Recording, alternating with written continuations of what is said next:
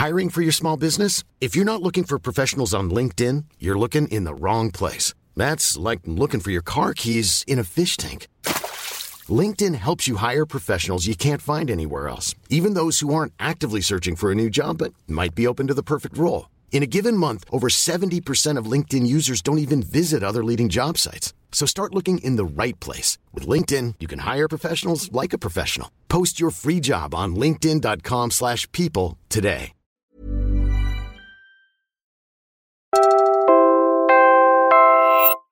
You're listening to Puma Podcast. Hi, I'm Rafe Bartholomew. Welcome to the Global Bounce. Assistance needed on an article about Pinoy basketball. That's the subject line on probably my favorite and definitely the most unexpected email I've ever received. It landed in my inbox on July 11, 2014, sent from Belgrade, Serbia.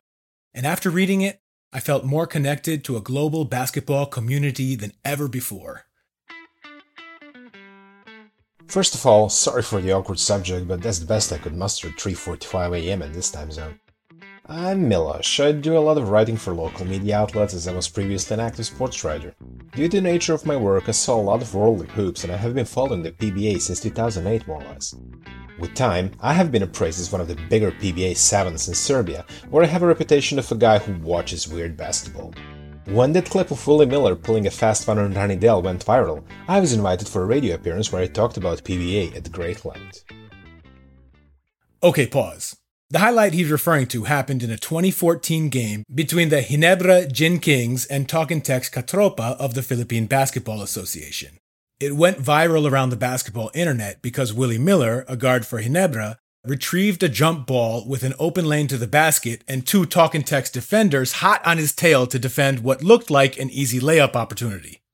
But instead of racing ahead of them to score, Willie slowed down, turned his back to the basket he was supposed to shoot on, and pretended to be in the backcourt walking the ball up the floor in the wrong direction. The nearest defender, Ranidel de Ocampo, fell for it hook, line, and sinker and started backpedaling away from Willie to protect the opposite basket. The moment Ranidel began his retreat, Willie turned around, took two dribbles, and banked a completely uncontested layup through the rim for two of the easiest points ever scored on a professional basketball court. The prank was a sensation, appearing on blooper reels and highlight compilations around the world. Got it? Cool. Now back to Miloš. Anyhow, for a while I was toying about writing a great sweeping piece on Pinoy basketball and its odd quirks, and just recently my old editor over at b92.net, Serbia's biggest internet portal, threw me a bone asking me if I could write a big feature in time for the World Cup. Even though the deadline is way in August, I already started gathering sources for the article. A friend of mine, ex-co-worker who now lives in the Philippines, recommended me your book. I figured I could as well contact you directly where I get my hands on a copy. Now, not to blow my own horn, but I hold a decent reputation in the writing circles here. Several of my pieces were best-read sports-related articles on the Serbian internet for a brief period after publishing, and I want to make this one really special. Having watched over 200 PBA matches over the course of the past 6 years, I developed a real liking for the league, the characters that populated, the happy-go-nutty TV commentators who code-switch between English and Tagalog on a random basis. I really do feel Serbia needs to know more about the great Filipino basketball tradition, especially as we hold the sport so close to our heart. After all, we won our second world's gold and first outside of our own country in Manila in 1978. So Miloš and I traded emails for the next few days, gushing thousands of words back and forth at one another about our favorite PBA players, the unusual regularity with which pro teams in the Philippines build and then cough up 25-point leads over the course of single games, and some of the funniest and most impressive feats we'd seen in Philippine hoops. In one of his emails, he dropped an insight that took my breath away. What really attracted me to PBA in a big way is that their basketball history, the folklore, the myths, the heroes and the villains, developed pretty much independently from the rest of the world, or so I feel. Reading Wikipedia articles about Samboy Lim, Alan Kadick, Sonny Jaworski, Alvin Patrimonio, etc., I was amazed how they were written out in a way that you would feel that the only basketball that ever mattered was played in Araneta Coliseum and Cuneta Astrodome. Sure, there's the odd American here and there, but Philippine basketball is fiercely domestic and proud of it. Serbia gave birth to many basketball legends, but we always looked up to the stars, the NBA. And we would baptize our heroes only after enough battles versus international opposition.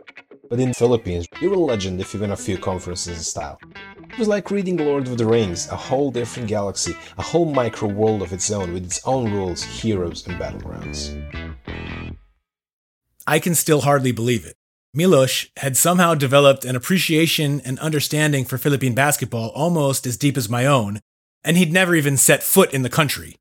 It took me living in Manila for years, immersing myself in the past and present of the Philippine game, to arrive at the level of insight he'd gained by streaming PBA doubleheaders from Belgrade.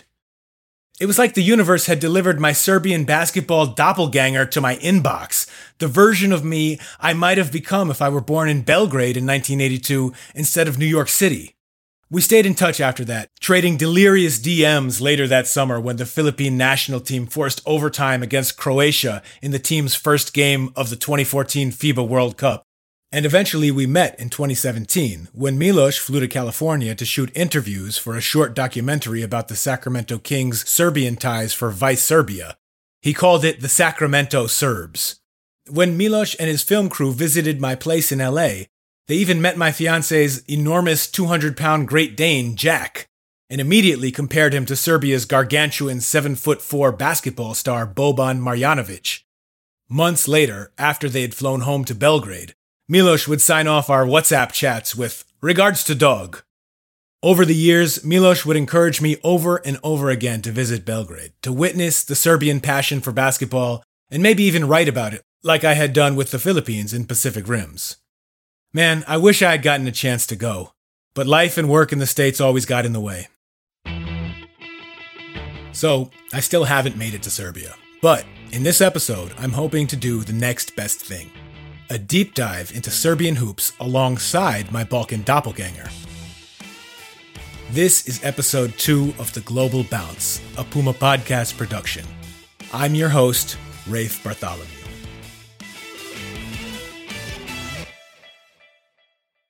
Hi, I'm Miloš Ivanovic. I'm from Belgrade, Serbia. I'm 43 years old, born here in 1980, and I've been a basketball journalist and a podcaster, currently running a Šesta Lična, or the Six Personal podcast, on the Mondo portal for Serbian news networks, and I've been doing this for the past 20 or so years, following basketball across the globe. Right from the beginning, I started noticing little echoes between basketball history in Serbia and the Philippines. The sport arrived in Manila in the early 1900s through the YMCA and other American colonial institutions. By 1911, basketball was part of the official phys ed curriculum the American government created for Philippine public schools. And Serbia wasn't too far behind in adopting the game. Actually, it's funny that you asked that now, because right now in 2023, we're going through a celebration of 100 years of basketball in Serbia. It's a Serbian basketball centenary. The sport happened 100 years ago, but didn't really take root until the World War II ended. In 1945, we saw something which could resemble first glimpses of organized basketball, first clubs forming up. As you know, the flagship clubs of Serbian sport are Red Star and Partizan Belgrade, and they are formed in, oldie socialist style. They're called sporting societies. And in this kind of mold, you have like one big umbrella organization, which is called Red Star Partizan. And then within it, you have the football club, or the soccer club, as you want to call it, the basketball club, the handball club. And it goes all the way down to track and field, table tennis, chess, and whatnot. So essentially speaking, the basketball clubs sprang up after the war immediately. And the first games were organized outdoors. We didn't really become a superpower until the 60s, when the first solid generation of players started propping up. And we won the World Cup in 1970, which we were trusted with organizing. And it's been, up and away since then. Most of the people who are familiar with the sport of basketball remember the great Yugoslav teams of the late 70s and the late 80s. A pretty number of Hall of Famers played for those sides. I'm talking Dino Radja, Toni Kukoc, Dražen Petrovic, Vlade Divac. Those teams have conquered back-to-back European championships in 89 and 91. They won the World Cup in Buenos Aires in 1990. Then the war happened. We split up in a couple of distinct countries. what was left of the old Yugoslavia became something which we call the new Yugoslavia, state union of Serbia and Montenegro, which performed further under such name for 10 more years, give or take. Then we were like Serbian Montenegro, and now we're called just Serbia. Philippine basketball has its legends like Ambrosio Padilla, captain of the national team that finished 5th and only lost one game to the eventual gold medalists from the United States at the 1936 Berlin Olympics. There's Kaloy Loisaga, who led the Philippine team to a bronze medal at the 1954 World Cup, the best result ever for an Asian nation at the Olympics or World Cup. And of course, you've got icons of the 70s like Robert Jaworski, Bogs Adornado, Danny Florencio, and Ramon Fernandez, who brought the nation's basketball fever to its boiling point. Likewise, the Serbian game has its roster of founding fathers, starting with Professor Aleksandar Nikolić, the godfather of Serbian basketball. Although in Nikolić's time, the nation was still part of Yugoslavia. He is credited as the person who molded something which he called the Yugoslav School of Basketball. So the important part is, up until the 80s, European basketball has developed pretty independently from American basketball. We didn't have exposure to NBA. The professor is basically credited as the first guy who innovated the national doctrine of Yugoslav basketball, which is basically hard defense, transition offense, patient attacks, patient half-court sets, and everything like that. People who met him spoke of him as a great individual who was well ahead of his time. And there's always an anecdote which I like to speak of. And the professor was a consultant to a smaller Belgrade club in the mid-90s.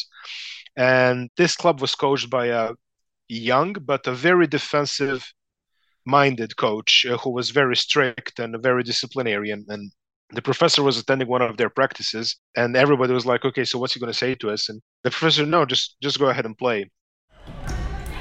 So the point guard takes the ball, calls a set play, and professor stops it and says, what are you doing? He says, I'm calling a set play. Fine, go ahead, run your set play. So they run a set play, and back then it was a 30-second offense in European basketball and FIBA basketball. And 29 seconds, somebody shoots a corner three-pointer and hits it. So professor says, stop it. What's wrong? He said, you called the play. Yes. You were open 3 seconds in. Yes. Shoot the ball. He's like, why? Shoot the ball. That is the future of basketball. If you're open, you should shoot the ball. And hearing that now in 2023, where, you know, all those long drawn passing movements seem to be the thing of the past, and just if you're open, shoot it. It sounds so far ahead of his time. And it was like mid-90s when it was essentially considered bad form to shoot basketball before the 20th second of your set offense. So yeah, he was a man ahead of his time, and one of the biggest halls in Belgrade where Red Star plays home games is now called the Professor Aleksandar Nikolić Hall. And, like the Philippines, where the national team's triumphs on the court led the country's love of the game to become intertwined with Filipino identity during the push for independence from U.S. colonial rule, Serbia's bond with the game deepened during the 1990s when the breakup of Yugoslavia into nations like Serbia, Croatia, Slovenia, Montenegro, and others put the Balkan region through more than a decade of war. Is basketball in Serbia sort of a part of national pride that people accept and consider, even someone who's not in the basketball world, who's not a player or coach or but would say this is one of the things about us that makes us who we are?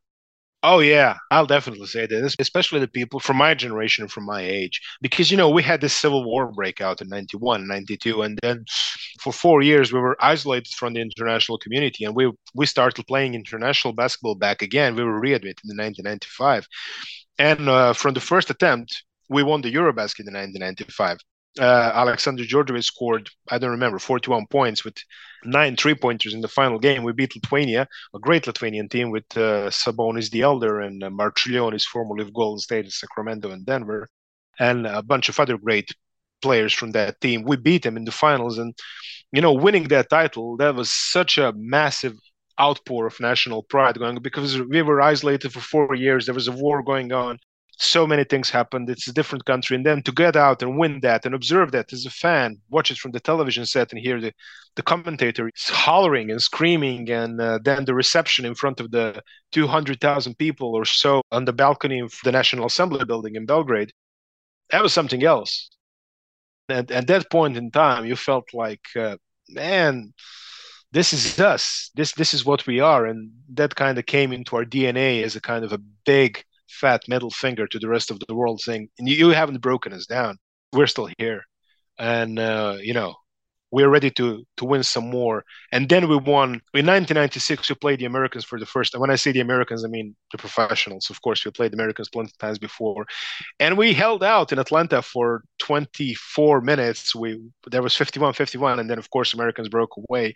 But, even those 25 minutes were something like, in the back of your mind, we can't be the team with Shaquille O'Neal, David Robinson, Karl Malone, John Stockton, Charles Barkley, Reggie Miller, and all those 90s NBA greats. But you're like, we need to give him hell for as long as we can. We lost by 20 odd points, but it felt like a victory for the first half at least. And then we won the Eurobasket in 97. Then we won the World Cup in 98. So Americans were led by Wendell Alexis and Brad Miller, who played CBA at the time or something.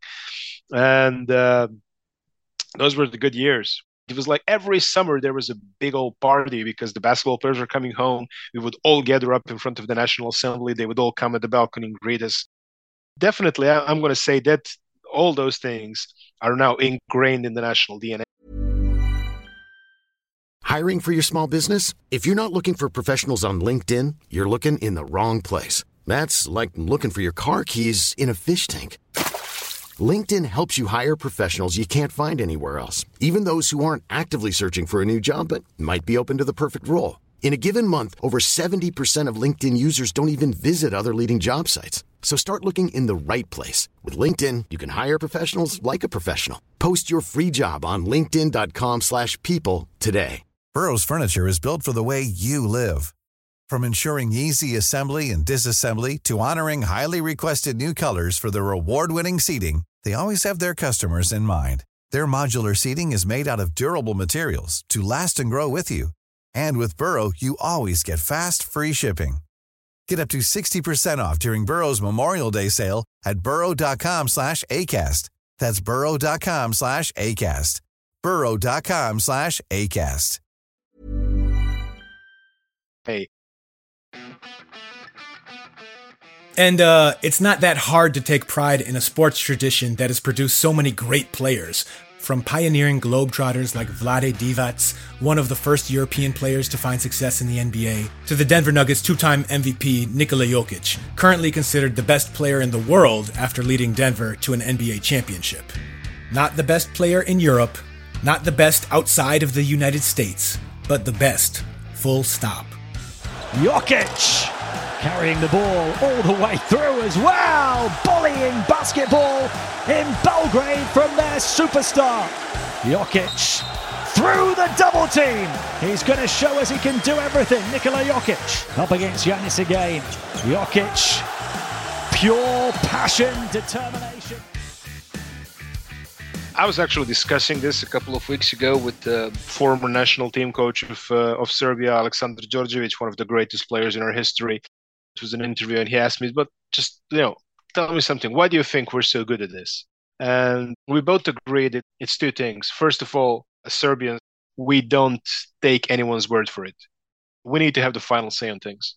So I think it's the inherent Serbianness of just trying to get one over you is what makes us good at this. And of course, there's the genetics. We are considered to be second or third tallest country in Europe, which helps, granted. But I think it's mostly the just innate sense of wanting to be better than the people around you is what brought us to the top of the basketball world, where we are, still somewhat standing on. And that Yugoslav school of basketball that Miloš credited the professor Aleksandar Nikolić with developing, those methods still endure in Serbia, along with a broad approach to training young athletes in several different sports before they specialize, which Milos says helps create basketball players who have mastered the fundamental shooting, passing, and ball handling skills, but who can also approach the game in creative ways for an extra advantage. There's two things. First of all, the Serbian athletes, I don't know a single one who plays only one sport. When you're growing up as a kid in Serbia, they let you try everything. You stick with the best thing around. But all of us, as part of our primary school curriculum and high school curriculum, we will play football, primary. Then when you grow a bit taller, you play soccer. When you grow a bit taller, you start playing basketball. Some people branch out into handball. Some people branch out into volleyball. Some people do track and field. But basically, we consider football, basketball, handball, volleyball the holy quadruple of Serbian team sports. And we all play that growing up. So it's funny. I heard a lot of stories from great Serbian players and great Yugoslav players who said, I was really great at this, but I chose this when I was 18. I think a lot of Serbian players actually draw inspiration from other sports as well, and steal a bit of this, steal a bit of that. And to Americans who usually have a different variety of team sports, which are not really, they don't really mesh with basketball. I mean, you cannot say you'll learn something about basketball about playing baseball, and you cannot really say you'll learn something about basketball about playing American football, but certain patterns of running and strategies and everything like that, you can steal a bit from handball, for example, the body checking, the physicality and everything like that, and a bit of, running patterns. And so you can steal a lot from volleyball, and you can steal a lot of football as well. And I think just basically the outlook of Serbian kids of playing all those sports at the same time and then choosing eventually to pick one is something which gives them a broader perspective and, a bit of what you said is a great talent of great Serbian players such as Vlade Divac, such as Nikola Jokić, is thinking outside of the box. And the second part is when you start playing basketball as a kid in Serbia, they don't profile you by height. If you're tall, that's cool, but you will learn the same things as the short kids do. So they will tell you you'll play center at some point in time. But the coaches will make sure you know the fundamentals first and foremost. So we don't know if there's a growth spurt waiting for you and somewhere down the road. And we don't know if you're going to stick being 5'9", but we're going to make sure that you learn all the good things which you need to learn. They teach you how to dribble. They teach you how to drive. They are very, very strict on a couple of things like if you're driving from the left-hand side, you should lay it in with your left. If you're laying it in with your right, you need to, make left your jumping foot and so on. In the end, when you're a professional and when you're Nikola Jokić, who is 7 foot and rebounding and doing all the things center do, I don't think the coaches are very insistent on you repeating those fundamentals, but it sticks with you as you're a kid, and it's something you learn to do, and it's a neat little extra which you can bring in. Most of the great Serbian players, past and current, have something a little bit of extra to their game. Like if you look at Bogdan Bogdanovic, who is now with the Atlanta Hawks, he's primarily a jump shooter, right? But and that's going to earn his NBA salaries by shooting 40% from the 3-point arc. But if you give him the basketball in his hands, say you need to create something, they got a Clemson, Trae Young, he's going to do it because he knows how to do it. And he ran plays before, and he can run pick and rolls as a primary creator, and he can do things off the screens and everything like that. So most of those great guys are going to give you something extra. Like Nikola Jokić is going to rebound, he's going to score, but the passes are something extra. You're not really expecting that from a center position. Vlade Divac was the same, and so on and so on. So and of course, there's also this thing. There's 400 million Americans, right? So, I mean, you can pretty much profile yourself down to that this guy's going to do this thing great, and that guy's going to do that thing great. There's only 7 or 8 million of Serbians right now. So if we're going to, survive in this big, mean professional basketball world, we need to be pretty elite so somebody can give us a job. But it's not just the Serbian players who go on to NBA careers who capture the nation's attention.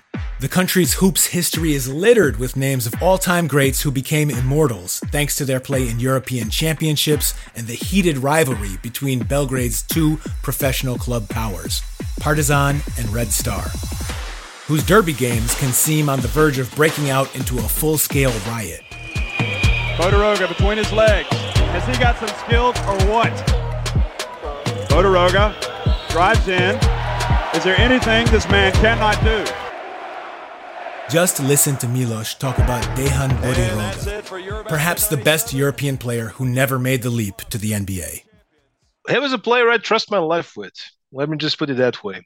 If you needed somebody to hold the fort, withstand the storm, play a good defense, get a rebound, or drive in for 2 points, that was Dejan Bodiroga. You just pass the ball to him and you forget all your life's worries. I never felt safer in my life than watching Dejan Bodiroga spearhead the Serbian offense, regardless of if we're up by 5 or down by 25. When the ball found its way to his hands, I felt safe. He was very, very unique. He would dominate you by being slow. That's a funny thing, because the modern game of basketball is all about quickness and explosiveness, right? And he would amaze you by just being a touch slower. Many good players have this burst of speed, right? And Bodiroga would have like a burst of slowness. He would make a quick first step, and then he would pull the brakes, basically. So all the players would just flow back, and he would pull the brakes on his second step, lean onto his right foot, and jump shoot, a quick bank shot for 2 points. And that was his trademark move. He was like a 6'8" point guard. They used to call him the White Magic. I suppose that's not politically correct to say these days, but that was considered a compliment. And it was just great to watch. From the marketing point of view, from a commercial point of view, it was very boring. He was not a jump shooter. He had this awkward-looking set shot from the free throw. But he was a master of handles and fundamentals. He was a great rebounder, a great passer, great court vision. And basically, he was the guy who would you trust, pardon my French, getting shit done when the going got tough. I hear Milos waxing poetic like that, and I can't help think of Philippine basketball legends who are never going to be household names in Middle America, but who made millions of Filipino fans feel those same kind of emotions during their careers. Safe, like when Alvin Patrimonio catches the ball at the high post, or Jojo Lastimosa is pulling up for an elbow jumper in the fourth quarter, or James Yap is floating through the lane with the ball in one hand, or L.A. Tenorio is pushing the ball up the floor in transition. Which brings me to the one question I've always been a little bit afraid to ask Milos straight up. Knowing what we know about the history and tradition of Serbian basketball, he and other Serbian fans would be well within their rights to consider themselves the most hoops-crazy nation on earth. Lithuania also has a claim to that title. So what does he think? When it comes to the love of the game, does the Philippines rank alongside Serbia and other great basketball nations? For sure, we feel like basketball royalty. That is a fact. If you're asking a Serbian person, such as myself, who do you acknowledge above you, we're going to say the US on a good day. But the US, for the most part, we will acknowledge the US. Everybody else, we're going to look down on. That's just the facts of life. It's like asking Brazilians, who do you consider is the best football nation in the world? They'll say us, of course. Nobody else. They might win, but they're not us. That's kind of the attitude. But the funny part is that you say basically the essence of this question can be phrased something like, who do you think is more hoops crazy, Serbians or the Filipinos? I'm going to have to say the Filipinos, because there isn't that many great success in Philippine sports other than basketball, is there? I mean, in Serbia, football is still the sport. And we have enjoyed great successes in basketball. But football is still what brings people most out and what brings the most passion out. We won medals in handball. We're a volleyball superpower. We're a water polo superpower. We have Novak Jokić. We have some track and field athletes and whatnot. And throughout our history, basketball was one of these sports. Let's just put it that way. In Philippines, I always have the impression that basketball is the sport, as if nothing else really matters. And with that in regard, I consider the Filipinos to be a very unique bunch in the way how they perceive basketball. I'm going to say they're definitely a big-time basketball country. It's a universe unto its own. And this is what I really appreciate about Philippine sports fandom, which really fascinates me in a way. I started watching the PBA broadcasts, and I had Philippine announcers, which were speaking in a crazy bilingual mix of English and Tagalog or whatever. And it was basically like every seventh word was Filipino word, which I wasn't familiar with. And even the English which they used wasn't something English which I was familiar with, because, I'm used to American announcers if I'm listening to basketball. And those people, the Philippine television, they spoke in a very different and peculiar kind of basketball language, which I wasn't sure of. To this day, I don't know why they call a basketball player a cager in the Philippines, but apparently that's how it works. Bit by bit, I started getting drawn into this strange world of Philippine basketball, because in every European country there is something which you like to call levels. There's the national championship, right? There's the EuroLeague, which is like intra-European competition, and then there's the NBA on top of it all, right? It's like a finely structured hierarchy where you are supposed to know your place. You stay in your lane. Let's just put it that way. If you're really good, you go here, and then if you're really good at that level, you go there, and then you might end in the NBA, and you're a different kind.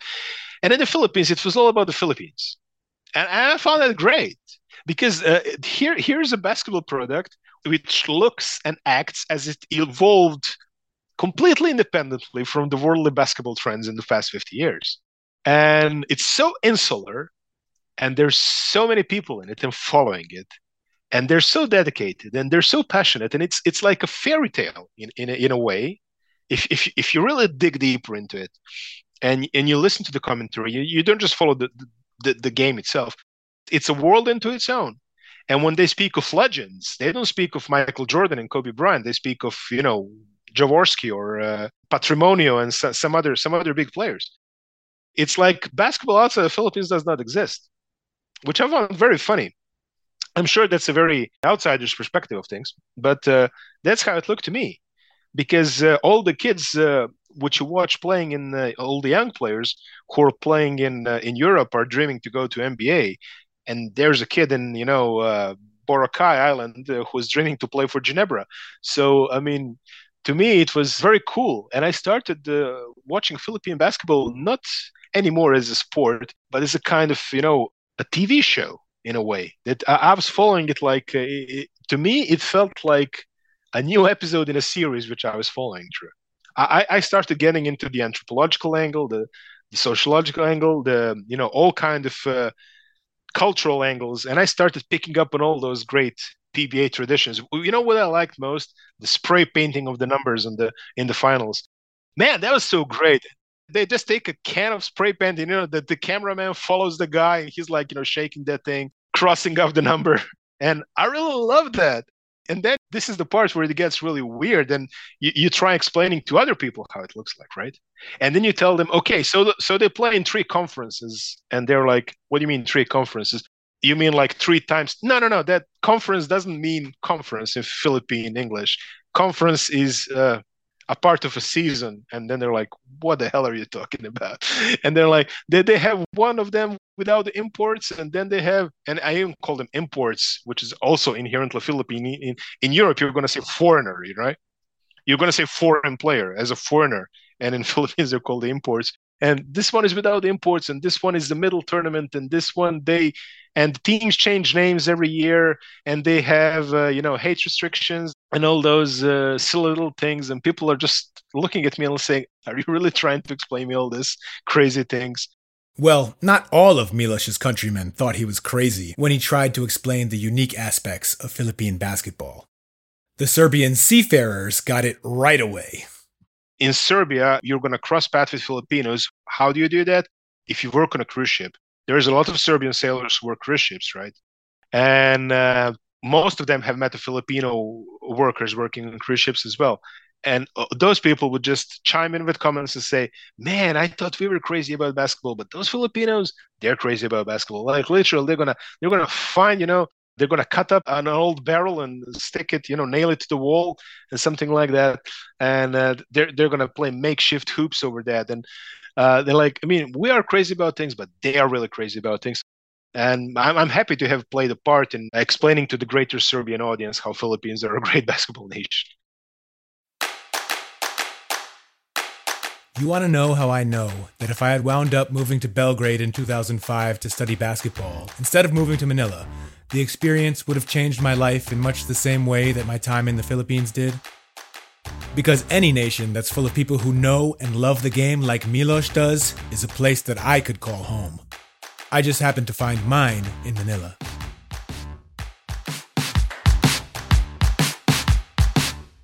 Did Milos and I miss your country? Well, if you're from anywhere besides Serbia or... When your skin feels nourished and glows, you radiate confidence. Osea makes giving your skin a glow-up easy with their clean, clinically proven Mega Moisture Duo. This seaweed-powered duo features 2 of Osea's best sellers, Undaria Algae Body Oil and Undaria Collagen Body Lotion. Glow from the inside out. Get 10% off your first order with code GLOW at OseaMalibu.com. That's OSEA Malibu.com, code GLOW. The Philippines, the answer is probably yes. So what other places in the world should we be talking about that haven't come up yet? Let us know. Again, I'm Rafe Bartholomew. The Global Bounce is a Puma Podcast production. This episode was produced by Nina Toralba and edited by Mark Castellan.